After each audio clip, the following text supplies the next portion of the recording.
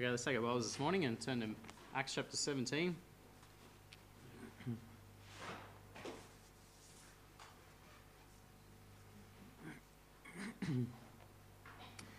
Acts chapter 17 this morning, and let's begin reading from verse 1, and then we'll open a word of prayer. It says, "Now when they had passed through Amphipolis and Apollonia, they came to Thessalonica, where was a synagogue of the Jews.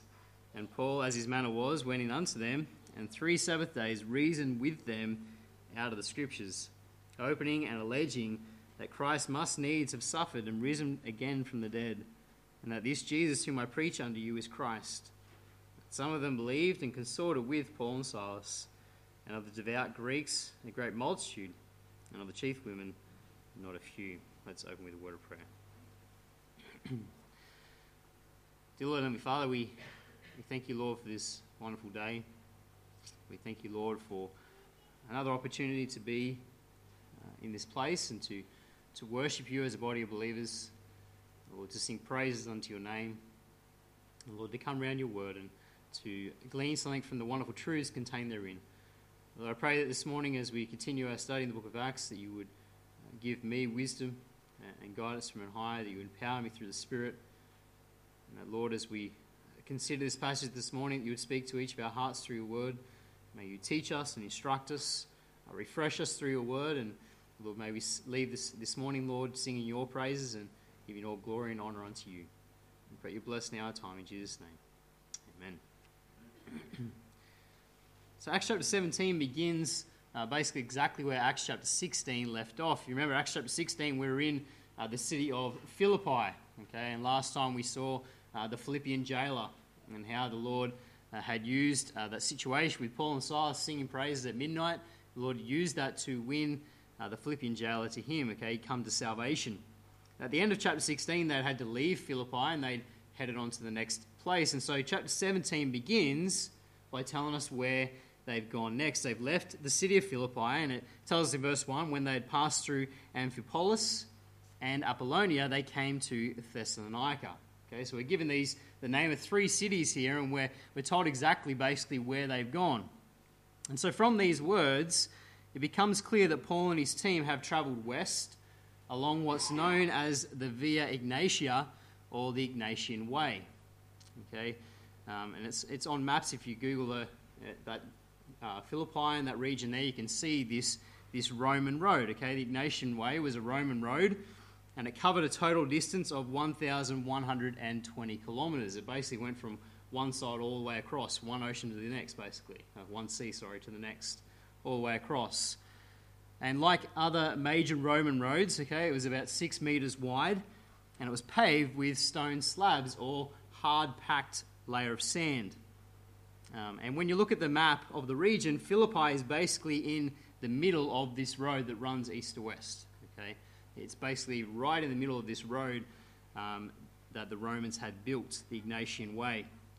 And so Paul and his team, they've left Philippi and they've headed along this road, okay, this Roman road, heading west in search of the next place that the Lord would have them to minister.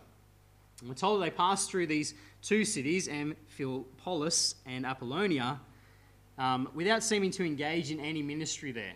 Okay, he sort of just mentions them. He says they passed through these 2 cities.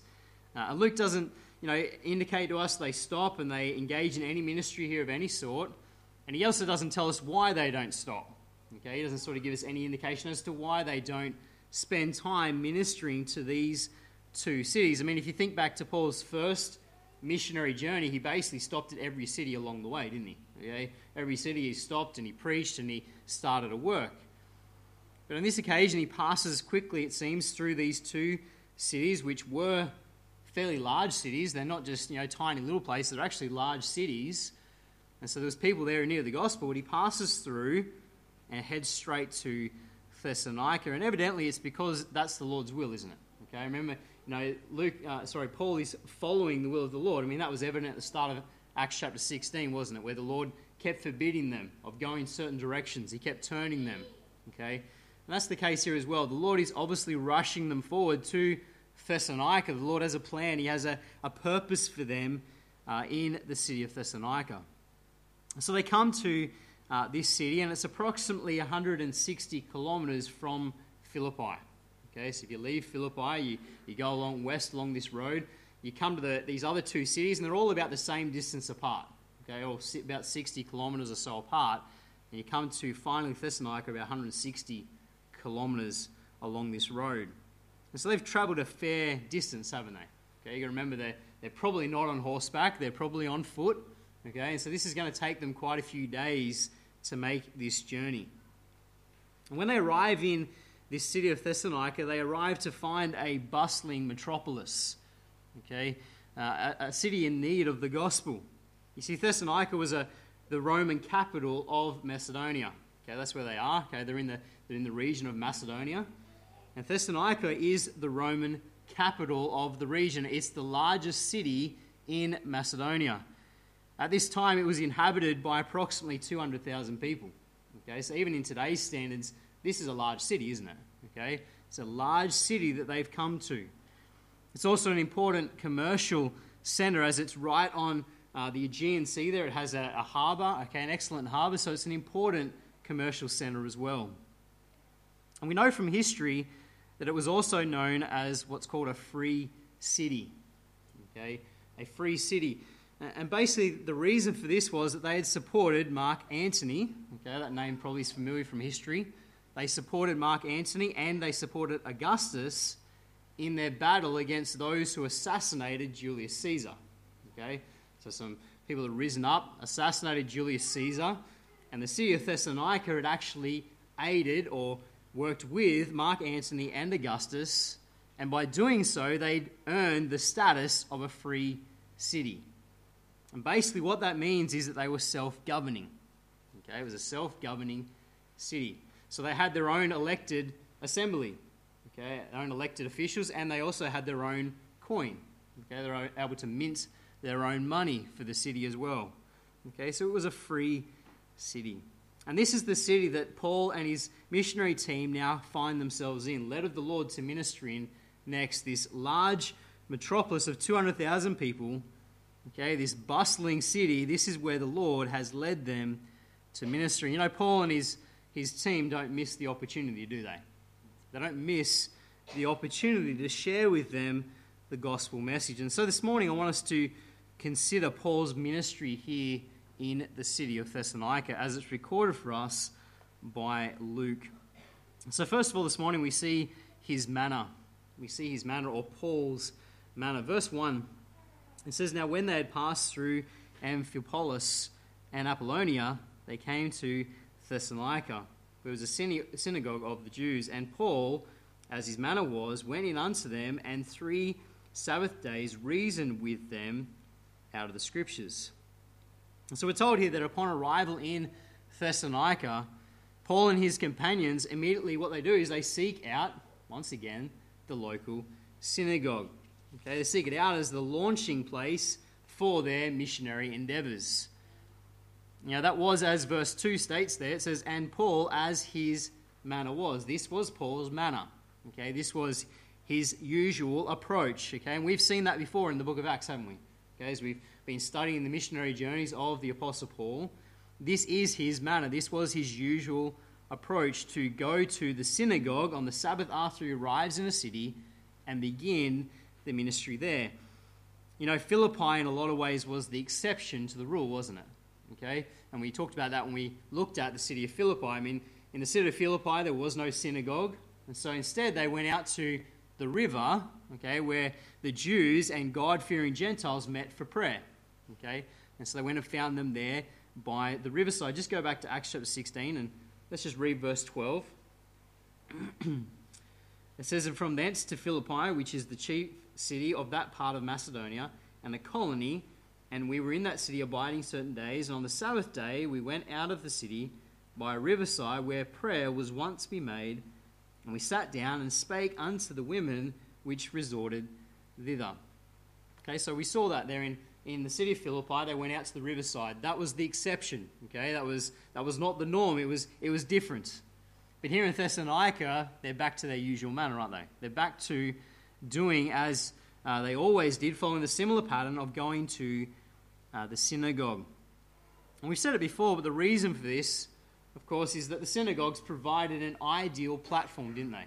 Okay, an ideal platform for the preaching of the gospel.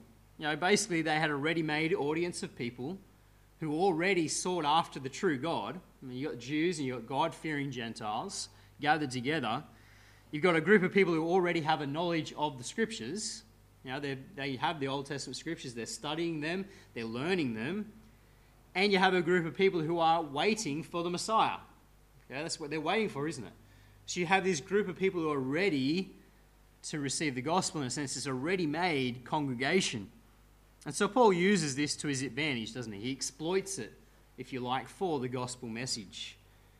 It was often the converts from this initial preaching in the synagogue which started the church, okay, who ended up being the foundation of the local church within that particular city.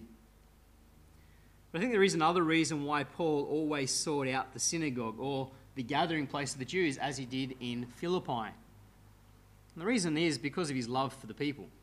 His love for God's people, for his people, the Jews. Just turn over quickly to Romans chapter 10.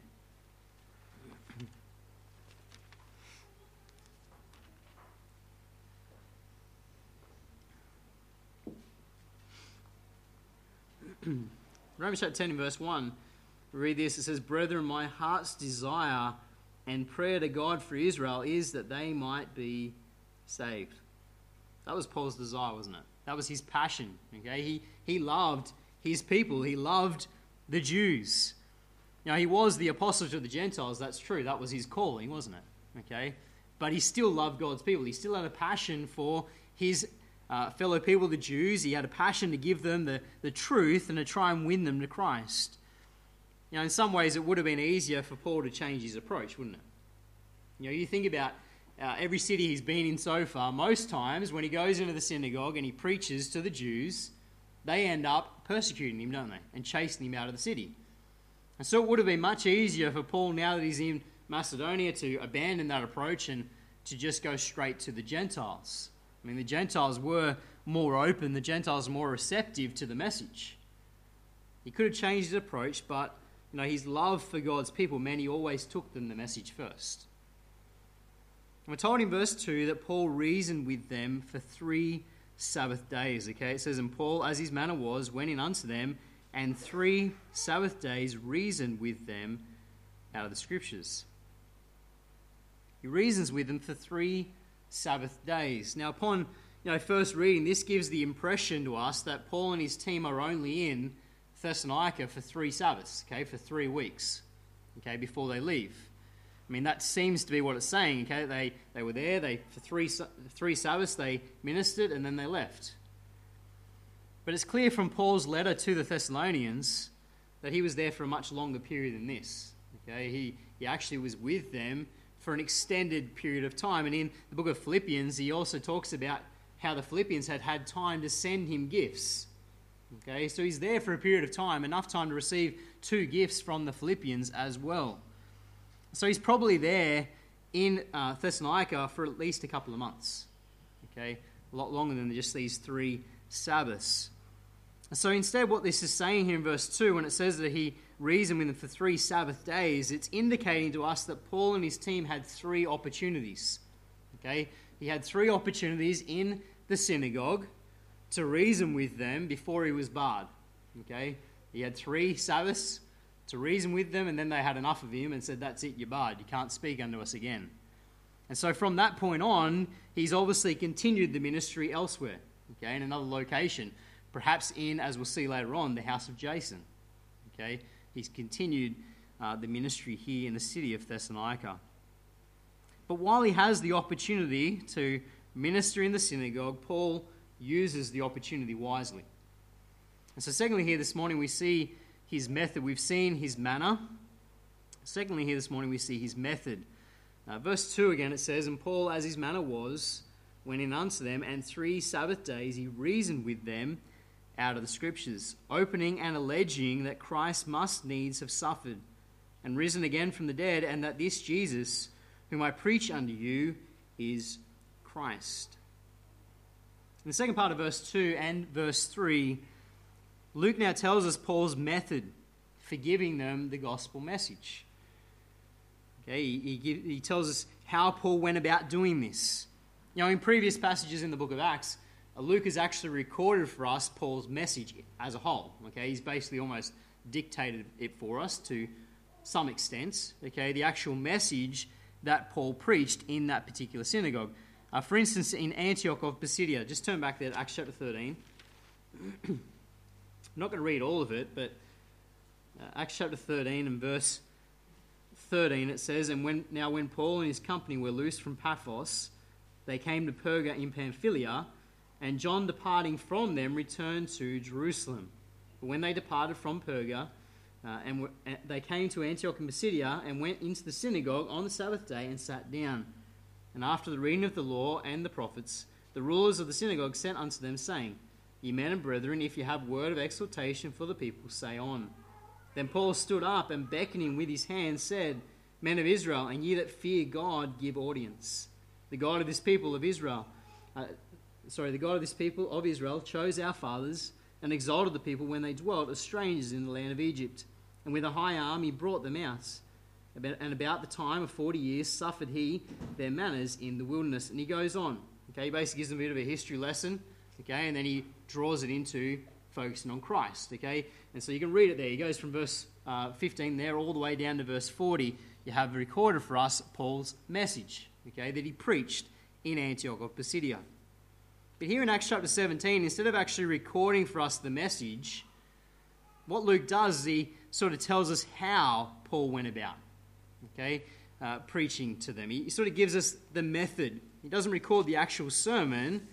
He records Paul's method of preaching, if you like. And we can assume that he probably preaches a similar message to Acts chapter 13. Okay, it's probably a very similar idea. Okay, but Luke here instead records for us his method, and there are a few important things that we can take note of here. First of all, we see that he preached out of the Scriptures. Okay, he preached to them out of the Scriptures. At the end of verse 2 it says, "And 3 Sabbath days reasoned with them out of the Scriptures." Now, of course, the New Testament is not written yet, so we're talking about the Old Testament, aren't we? Okay, he's taking the Old Testament Scriptures, as we just saw in Acts chapter 13, taking the Old Testament Scriptures and he's reasoning to them from the Scriptures. Paul understood that if he was going to reach the Jews, if he was going to reach these God-fearing Gentiles, then he needed to convince them from the Scriptures, didn't he? Okay, it was the Scriptures that they needed to hear and they needed to have their eyes open with. It was the Scriptures. See, Paul understood that it was no good him using his own logic. Just using his own reason, his own logic, or his own human wisdom was not going to get them saved, was it? He needed to reason with them out of the Scriptures. You see, it was the Scriptures that must do the convincing through the power of the Spirit, isn't it? Okay, in 2 Timothy chapter 3 and verse 15, Paul says this. He says, "The Holy Scriptures which are able to make thee wise unto salvation." It's the Scriptures that opens the eyes of men to the truth, isn't it? It's the Scriptures that the Holy Spirit uses to work in hearts and lives and soften them to the truth of the gospel. And so we see that he used the Scriptures. We see, secondly, that he reasoned with them out of the Scriptures. At the end of verse 2 again, it says, he reasoned with them, okay, in 3 Sabbath days, reasoned with them out of the Scriptures. The word reason there is the Greek word dialegeto. Okay, and it means to converse or to discourse with one or discuss. And it's from this Greek word that we get the English word dialectic. Okay, now it's not a word we hear often, and I didn't even know what it meant. But basically it means to discuss and reason with dialogue. Okay, dialogue comes from that Greek word as well. Okay, but it's dialectic. It's this idea of discussing and reasoning with conversation. Okay, and so the whole idea is that Paul is having a conversation with them. Okay, he's not just lecturing them, he's actually preaching to them and then receiving questions, and he's answering. Okay, that's the idea here. Okay, there is a questioning and answering going on, okay, from the Scriptures. Okay, there's a dialogue going on between Paul and the members of the synagogue. They're asking him questions and he's answering them with the Word of God, the Scriptures. And it's important, isn't it, that the answers he gives are from the Scriptures, isn't it? Okay, it's important. that's where he's going for the answers. He's not using his own reasoning. He's not using his own logic, his own wisdom. He's going to the Word of God. Because these are the only answers that matter. Okay, if you're going to convince someone of the truth, it's the Word of God they need. And so he reasons with them from the Scriptures. And he does this thirdly here so that he might open their eyes to the truth. Okay, at the start of verse 3 there it says, opening. You see, Paul through reasoning was opening their eyes to a truth that before now they hadn't seen. They hadn't understood. This word opening here is the same word that's used in chapter 16 and verse 14 to describe Lydia's heart being opened to the truth. Okay, in chapter 16 verse 14, just read it with me. It says, and a certain woman named Lydia, a seller of purple, of the city of Thyatira, which worshipped God, heard us, whose heart the Lord opened, that she attended unto the things which were spoken of Paul. That's the same Greek word, this idea of opening. Okay, and that's what's talking about here. It's the idea that through reasoning with the Scriptures, Paul was seeking to open their eyes to the truth. Okay, open their eyes to something that before now was concealed. Okay, before now they didn't understand this truth. They couldn't see this truth. It was concealed to them. They were blind. It was obscure. And so through reasoning with the Scriptures, he's helping them to see. He's opening their eyes. And fourthly, we see that he's using the Scriptures to prove his argument as well. Okay, it says at the start of verse 3, opening and alleging. Alleging.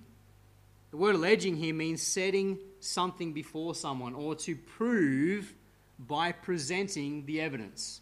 That's what he's doing. He's alleging, he's proving with the evidence that something is true. And so Paul is using the Scriptures to prove that what he is preaching is indeed fact. It's the truth. He's taking the Scriptures, if you like, and he's expounding them, isn't he? Okay, he's explaining the Scriptures under them to prove his points. And so we see here a very clear method, don't we, to Paul's preaching. There's a very clear method to it. He's taking the Scriptures and he's reasoning with them from them to open their eyes and prove the truth of his message.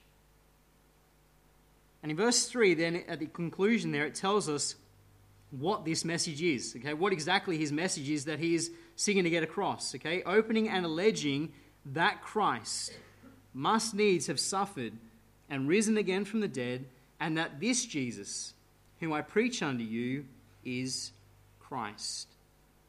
Now, Paul's message, if you like, could be divided into 2 points. Okay, firstly, here he wanted them to understand from the Scriptures that Christ must needs have suffered and risen again from the dead. That's what it says there in verse 3, doesn't it? Okay, that's what he's reasoning from the Scriptures to open their eyes and prove to them that Christ must needs have suffered and risen again. You see, he's speaking to members of the synagogue here, isn't he? Okay, you got the Jewish members and you got the Gentile God-fearers. That's who he's talking to. And he wants them to understand that the Old Testament Scriptures indicate or teach, prophesy, that the Messiah, the Christ, must suffer, die, and rise again. That's what he's pointing out to them. That's what he's reasoning with them from the Scriptures. He's showing them that the Messiah, the one they're looking for, must suffer, die, rise again. And so no doubt Paul is taking them to Old Testament passages like Isaiah 53. Now, he's taking them to those passages and saying, this is what it says of the Messiah, of the Christ, that he must suffer. He's probably also taken them to passages like Psalm 16, which talks about the Messiah rising again. Okay, thou wilt not leave my soul in hell. Okay, it talks about the Messiah rising again. He's taken them to these Old Testament passages, these prophecies, and showing them that this is about the Messiah. The Messiah must suffer, die, and rise again. You see, this is before ever he points out that Jesus is the Messiah. He's first of all laying the groundwork, isn't he? Okay, he's showing them the truth from the Old Testament, proving them that this is what was said concerning the Christ. And it's then that he comes to his second point in declaring unto them that Jesus of Nazareth is the Christ, the one they were looking for. The end of verse 3 there, it says, and that this Jesus, whom I preach unto you is Christ. So he proved from the Scriptures that the Messiah must suffer, die, rise again. And then he says, and that one is Christ. Is Jesus. He's already come. He's leading them on a path, isn't he? Okay, he's leading them categorically down this road, and then he declares wonderfully to them, the Messiah has already come. The Lord Jesus Christ, he's come, he's fulfilled these prophecies. And so Paul has demonstrated clearly with Scripture, hasn't he? That's the whole point here, is reason to open their eyes and prove that Jesus is their Messiah. And that salvation, therefore, is found in him and him alone. And at verse 4, then, we see there's an immediate result, don't we? Okay, in verse 4 it says, and some of them believed, and consorted with Paul and Silas, and of the devout Greeks a great multitude, and of the chief women not a few. And so immediately there is a result. Okay, Paul has preached, he's taught them, he's instructed them, he's used God's word to reason, open their eyes and prove this truth. And there is an immediate result. Some get saved.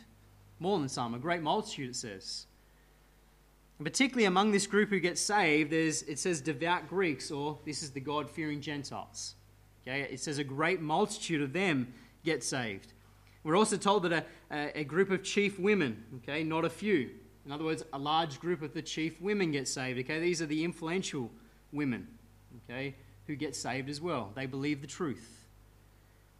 It's interesting, isn't it, that again, it's not many of the Jewish men who receive. There is some, okay, but they're not the ones who receive it in the whole, is it? They're the ones who reject it, as we'll see. It's the Gentiles and it's the chief women who receive this wonderful truth. But there is a considerable group who respond in verse 4. You know, and they lay the foundations of the church in Thessalonica. You know, the church that he writes to in 1st and 2nd Thessalonians is founded on this group who get saved. You know, in Paul's method here of delivering the message, I think there's a pattern for us to follow, isn't there? You know, a pattern for us to follow in our own witnessing to the lost. You see, like Paul, we need to take the Scriptures, don't we? You know, it's not our own reasoning that's going to get people saved. It's not our own logic, our own wisdom. No, it's the Scriptures that we need to use. We need to take the Scriptures, and from them we need to reason with people, seeking to open their eyes and prove to them their need of a Saviour. Showing them that Saviour is indeed the Lord Jesus Christ. And, you know, if you like, there's a different starting point, isn't there, for the people we witness to. Okay, we're not talking to the Jews, raised on the Old Testament and looking for the Messiah. You know, so Paul just started with the Messiah, didn't he? We have to start almost back at the beginning, don't we? We do have to start at the beginning. We have to go back to the beginning and prove to them that God exists from the Word of God. Show them that God is the Creator, that God is the one who created everything we see around us. We have to show them God's love and grace. Show them that Adam and Eve sinned, which means that we're all sinners. We have to take them on a journey, don't we? You have to show them, reason with them from the Scriptures, open their eyes to the truth that they're sinners, prove to them that they need a Saviour, and that Saviour is the Lord Jesus Christ. But it all comes back to the Word of God, doesn't it? It's no good us reasoning from any other point. It's the Word of God that we need to use as the foundation. It's the Word of God, as it says in 2 Timothy chapter 3, verse 15, the Holy Scriptures which are able to make thee wise unto salvation. It's the Word of God that brings men to salvation. So we need to follow this method. And you know, when we do follow this method like Paul, we will see results. Because God promises not to let his word return unto him void. We will see results. People will get saved. And indeed, we have seen people saved, haven't we, as a church over the years. But unfortunately, the sad truth is that not everyone will believe. And we need to be aware of that, don't we? We need to accept that as a reality.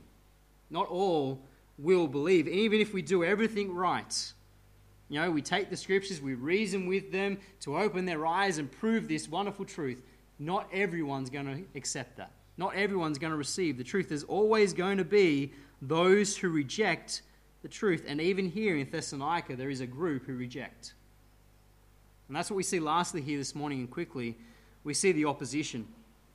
The opposition, just read with me verse 5, it says, but the Jews, which believed not, moved with envy, took unto them certain lewd fellows of the baser sort, and gathered a company, and set all the city in uproar, and assaulted the house of Jason, and sought to bring them out to the people.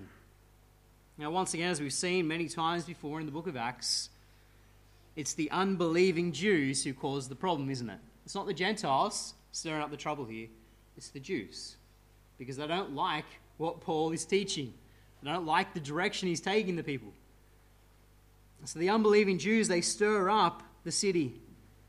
And we read here that what they do is they hire thugs, don't they? Okay, they hire certain lewd fellows. They hire thugs to stir up the city against Paul and his companions.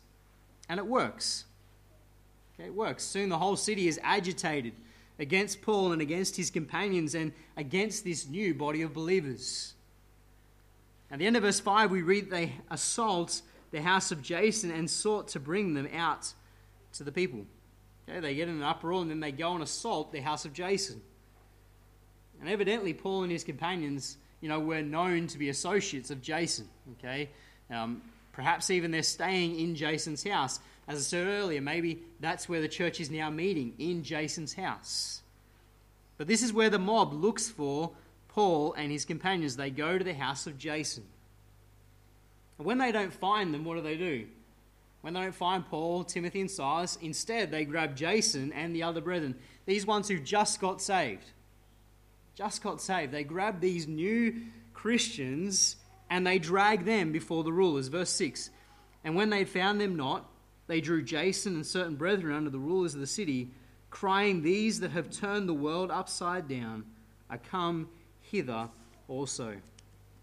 They grab Jason and others and they drag them before the rulers instead of Paul and Silas and Timothy. We can't find them, we'll take the next best thing. And the accusations that they brought against Paul and his companions, there was two of them. The first one was that they turned the world upside down, as we saw in verse 6. And the second accusation was that they were preaching that there's another king. Jesus is king, verse 7, okay?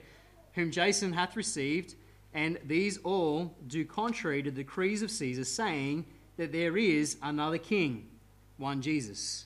So these are the two accusations. They've turned the world upside down, and they're teaching that there's another king, one Jesus. The first accusation here, turning the world upside down, was basically a charge of disrupting the civil order, okay, creating civil unrest. That's what this charge was. It's very similar to the accusation that was brought against them in Acts chapter 16.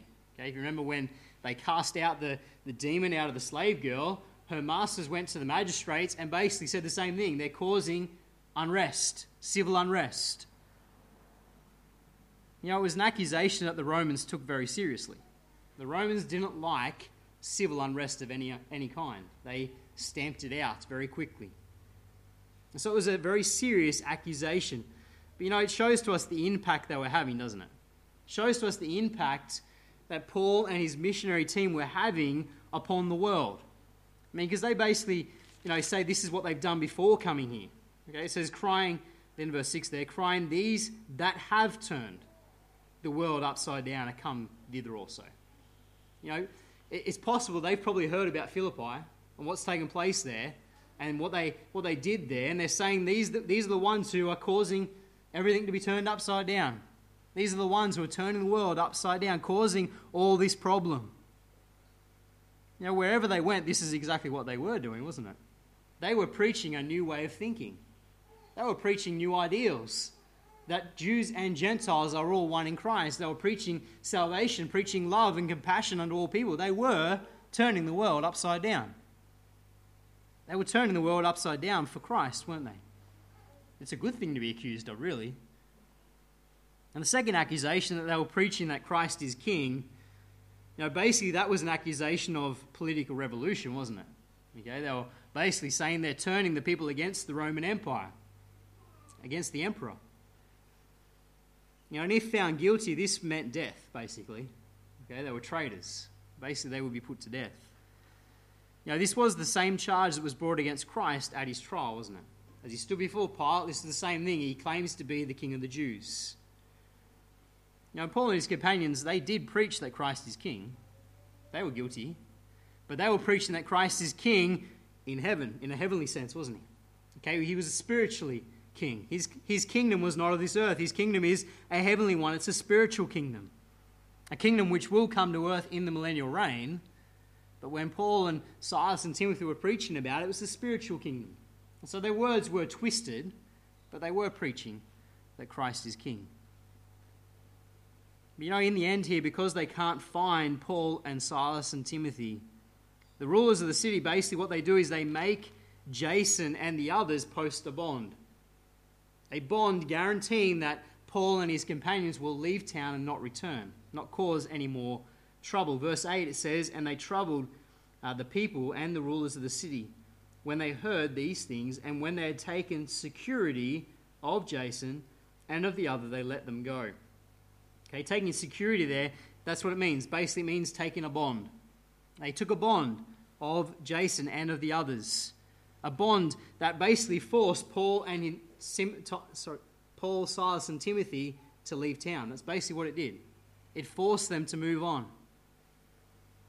Later in 1 Thessalonians chapter 2 and verse 18, Paul wrote this. He said, "Wherefore we would have come unto you, even I, Paul, once and again, but Satan hindered us." Most commentators believe that when he says Satan hindered us, he's referring to that bond.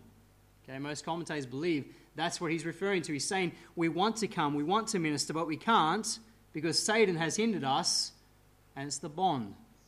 Because you see, if he returned and ministered, Jason would lose everything, and indeed the others would. Okay, it would cause more problems for Jason and those who posted the bond. And so in a sense, it's because of this they were not allowed back in the city. It restricted them. Satan had restricted them. Satan had hindered the work in Thessalonica. Satan might have hindered Paul and his missionary team, but he certainly didn't hinder the spread of the gospel. He might have stopped them and hindered them from coming back, but he didn't stop the work of the gospel. Just turn over quickly as we finish this morning to 1 Thessalonians chapter 1.